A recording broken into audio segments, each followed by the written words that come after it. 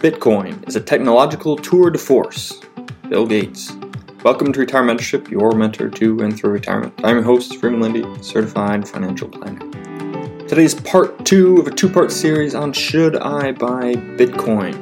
It's a common question I get, especially when Bitcoin or other cryptocurrencies are doing very well, and something that tends to be ignored when they are floundering. So we wanted to provide a couple of thoughts for you so that you can decide whether or not purchasing Bitcoin or any other type of cryptocurrency is right for you. Last week, we looked at a few of the problems with cryptocurrency. We looked at what cryptocurrency is not. It's not an investment. It's not yet a currency. It's more of a speculative investment. And we also looked at some problems with it, that it's popular on the black market, that it's created to make nerds rich, that crypto's wealthy advocates aren't a good reason to buy it, and that crypto is power intensive, which it may be bad for the planet. And lastly, we looked at the potential of crypto's increasing supply and what it may do to inflation. So last week was all the negatives of Bitcoin and other cryptocurrencies. But we also want to look at some of the positive pieces, and that's what we're going to look at on today's episode. So today we will be looking at those positive aspects and answering the question for you, should I buy Bitcoin? That's all coming up on the Retirement Mentorship Podcast.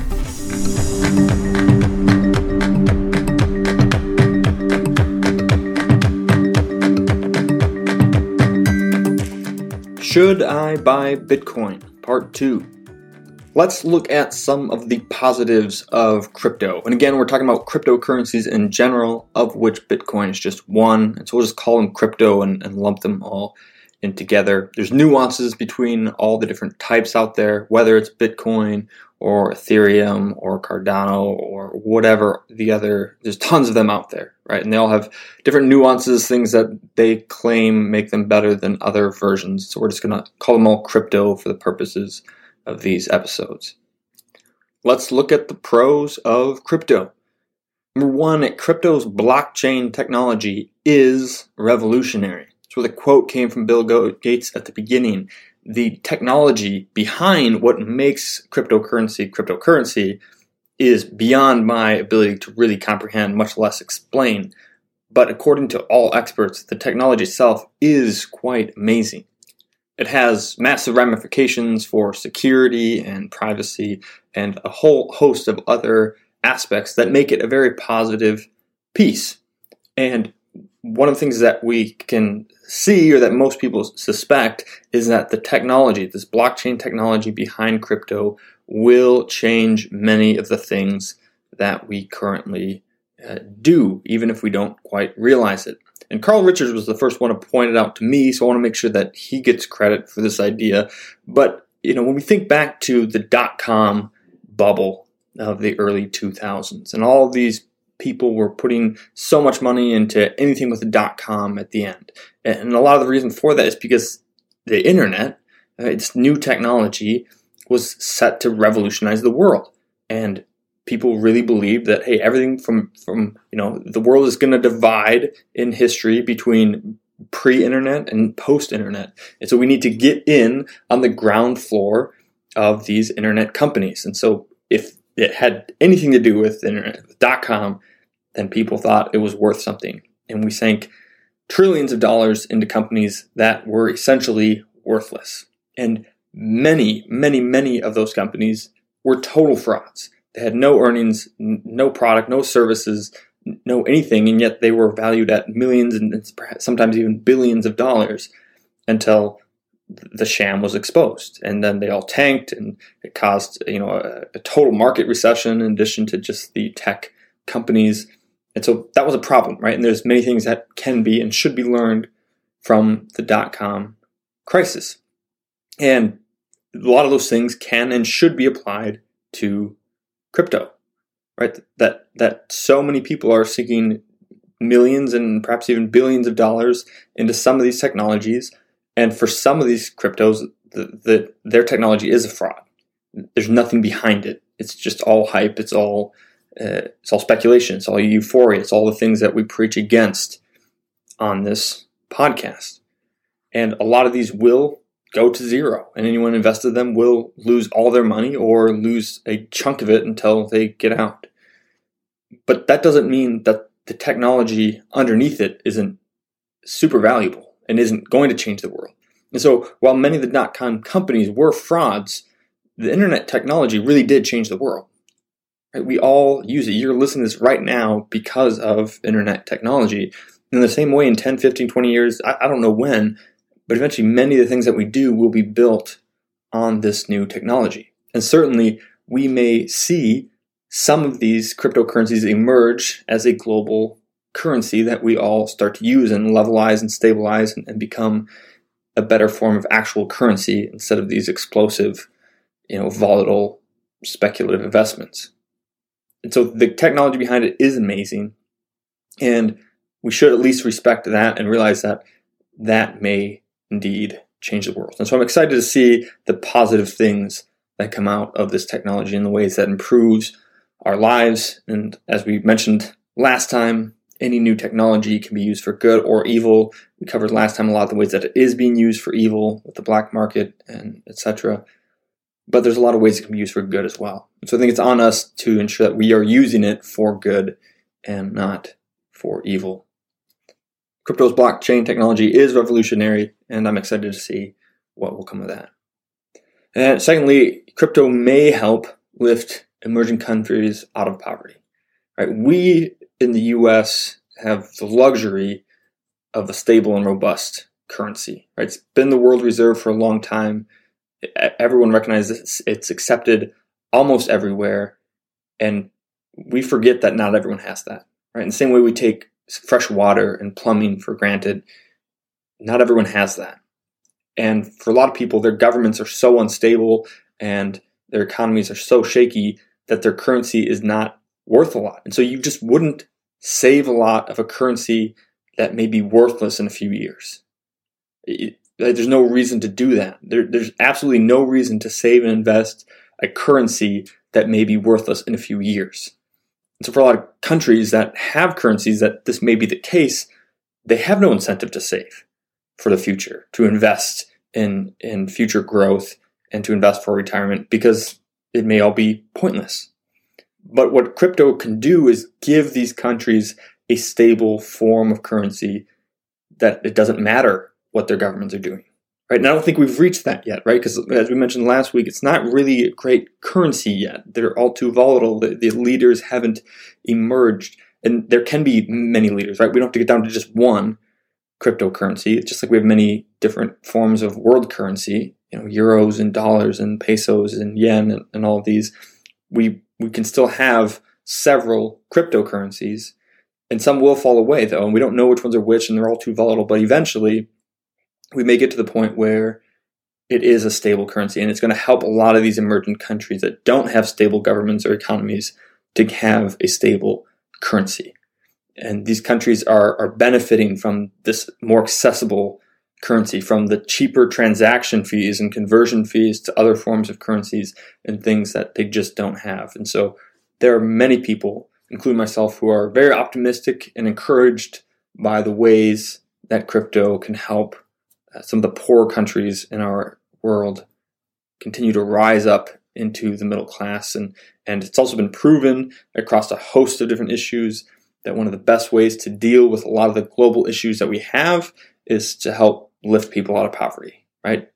We mentioned last week that the power intensiveness of crypto and how much energy it uses to try to mine these things. Some people are concerned about its effect on the environment. And we know for a fact that the best way to help the global environment is to pull poor countries out of poverty.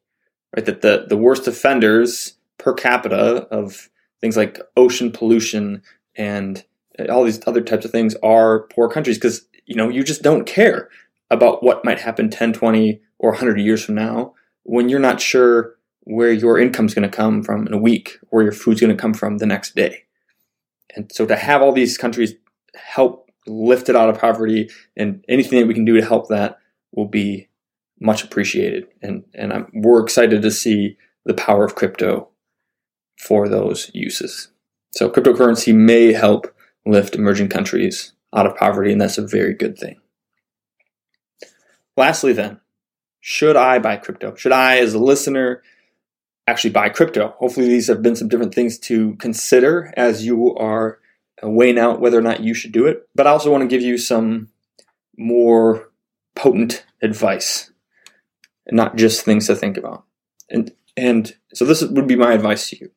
As with all speculative ventures, you should not buy crypto until you are doing everything else right. Until you have the essentials in place, you should not be spending your currency on crypto. You should not be speculating with that. You should not be hoping and praying that things work out of luck when you should be doing all the things right that you need to be doing first. Right? So before buying, you should have and be working a financial plan. Right? Those who buy cryptos or any other speculative investments on a whim, don't it doesn't work out for them. Crypto might be part of your financial plan when you have everything else, when you're doing everything else right, but it should not just be something you just randomly decide to do or because you saw a few YouTube videos. Right? It should be part of a plan. So you need to have and be working a financial plan. You should be consumer debt free. Right? It makes no sense to buy a crypto that you hope is going to go way up in price when you're paying 18, 25% in credit card bills. Right? When you can't contain your own spending enough to be out of all the consumer debt that's holding you back from everything else you need to do. Some people, of course, will preach that you should be completely debt-free before you do that. And as far as that goes, and we'll do different episodes on debt in the future, but the short end for me is a lot of the people that preach, total debt-free before you do anything else, like Dave Ramsey, or debt-free except your house, etc. Those are all great things, and what makes those things so powerful is because for many, many, many people, the reason they're not saving enough for retirement, the reason they're not doing all the things they need to be doing is because they have so much debt. Hence, the recommendation to pay off all your debt so you have the cash flow and the ability to do the things you need to be doing. As far as this goes, if you can do everything else and you still have some debt, then I guess that's okay, right? And that's the last piece, right? You should be on track for retirement with an equity-based investment plan, right? That cryptocurrency, whether it wins or fails, should not impact whether or not you're able to retire. Don't bet your retirement on a cryptocurrency. You should be on track with a regular equity-based, ownership-based retirement plan, an investment plan that we know works. Anytime you're trying to deviate from something that we know works, you are in a recipe for failure. And so if you are doing that, right, if you are on track for retirement, that means you have a low enough debt that you can be saving enough for retirement. And if you have a plan and you're doing all these things, then you can then look at buying crypto. Right? Because crypto may be a huge opportunity. Right? Or the one you choose may be a huge flop. You don't know for sure. That's what makes it a speculative investment. And so we don't bet our financial future on speculation. We don't bet our retirement on it. We don't bet our kids' colleges on it. We don't bet our own financial security on it. We do what works first. But when everything else is working, if you have additional cash, additional resources, you say, hey, I'm doing everything else right, I'm on track, and I have some extra funds, I would love to see if I can't get a little bit more out of these than a traditional investment.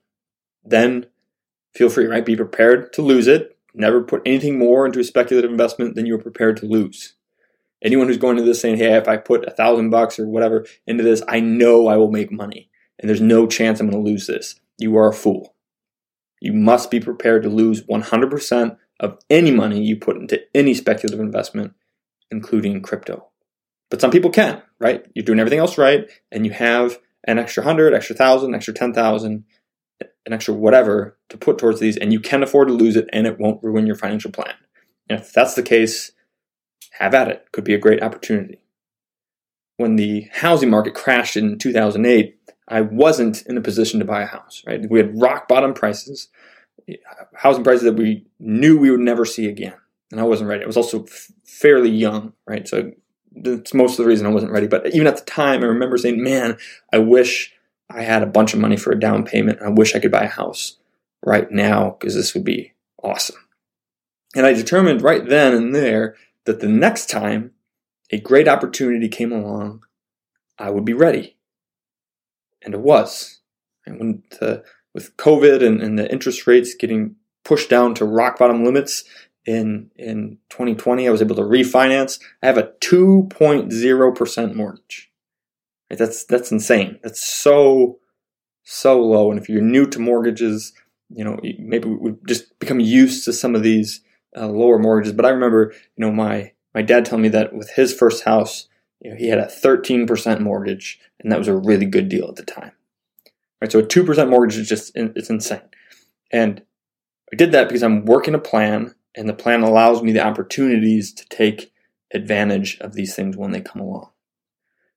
Right, so crypto may be a huge opportunity, and a lot of people are buying it when they don't have everything else in order because of their FOMO, right? Their fear of missing out. Like, this might be a good opportunity. I don't want to miss it. I'm going to throw money I don't have into this speculative investment when I should be doing a lot of other things first. And so we don't want to miss out. And crypto may be an opportunity, but there will be more.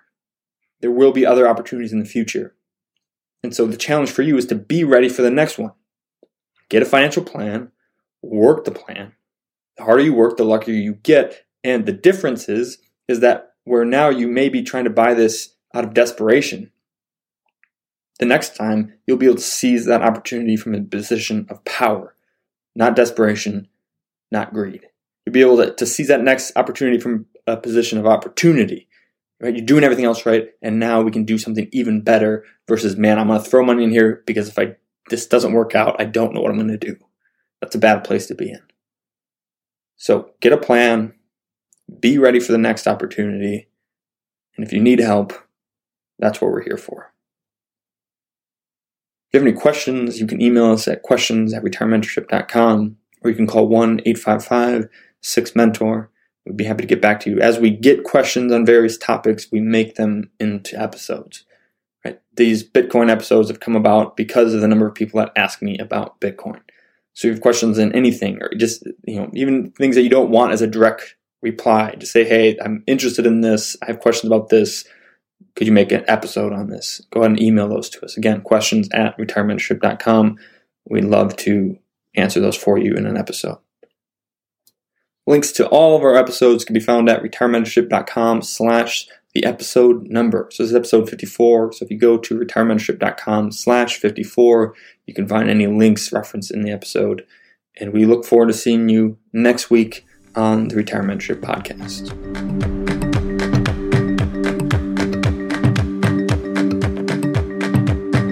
This podcast is educational only and is not intended to be investment, legal, or tax advice or recommendations, whether direct or incidental.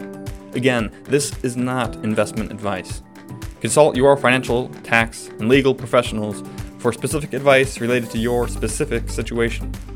Never take investment advice from someone who doesn't know you and your specific situation. All opinions expressed in this podcast are the opinions of the speakers expressing them. All performance referenced is historical and is no guarantee of future results. All indices are unmanaged and may not be invested into directly. Retirement Mentorship is not affiliated with or controlled by any registered investment advisor, broker-dealer, or other financial services company.